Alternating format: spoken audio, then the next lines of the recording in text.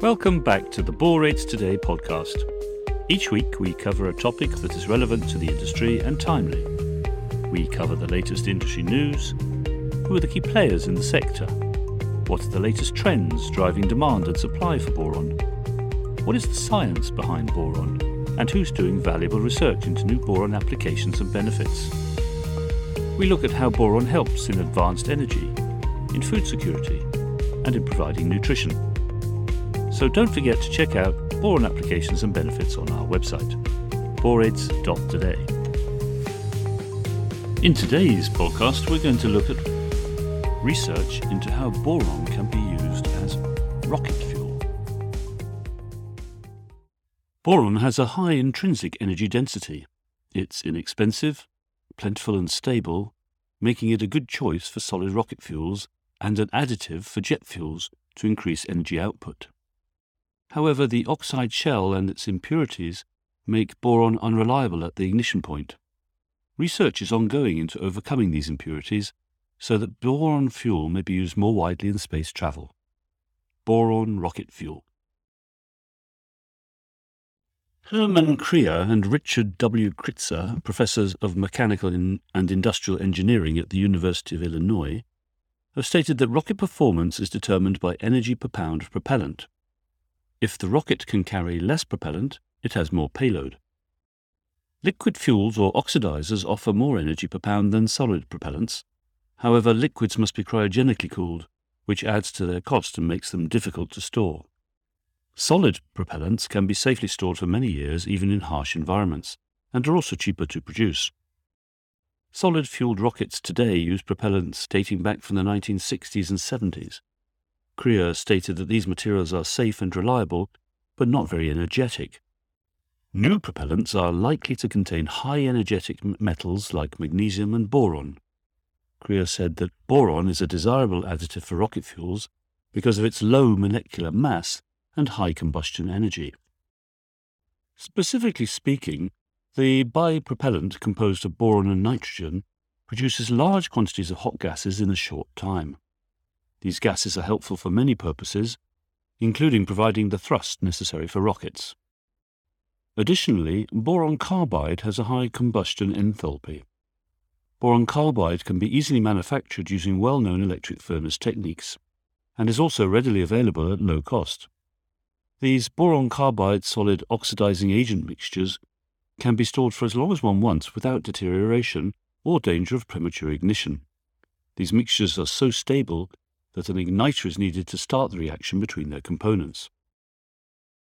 Boron carbide has been considered a good fuel component for solid rocket propellant compositions.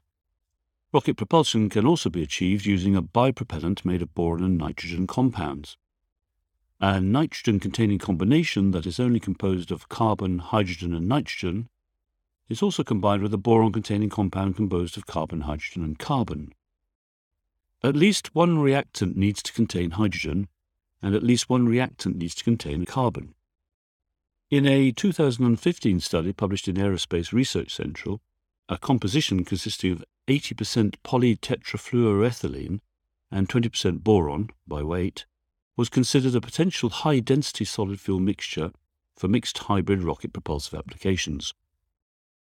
What are the challenges and ongoing research related to boron combustion?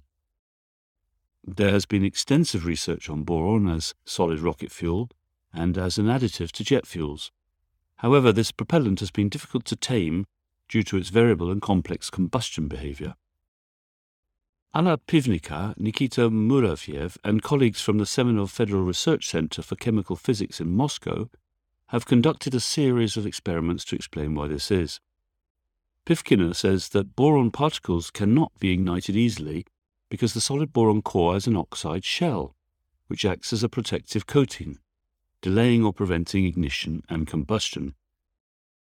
So how to figure out the thermal behavior? The researchers discovered that different boron powders have different shell compositions because of various impurities such as magnesium and aluminium and their oxides during production. Pivkina says, "We demonstrated that boron particles with differing impurities within the oxide shell have significantly changed thermal behavior." The researchers reported their findings in the journal combustion, explosion, and shock waves. They have now shown that impurities can either hinder or enhance combustion performance by thermal analysis of the powder. Pifkiner also reported that they found that aluminium and magnesium oxide impurities reduced evaporation of the boron oxide and thus decreased the activity of boron ignition. In contrast, magnesium fluoride had the opposite effect. The oxide layer goes through melting, dehydration, and evaporation during heating. Each step takes place at a different temperature depending upon the presence of impurities. Researchers discovered that magnesium and aluminium undergo metallic thermite reactions with boron oxide, which can cause problems with combustion and leave unwanted oxide residues.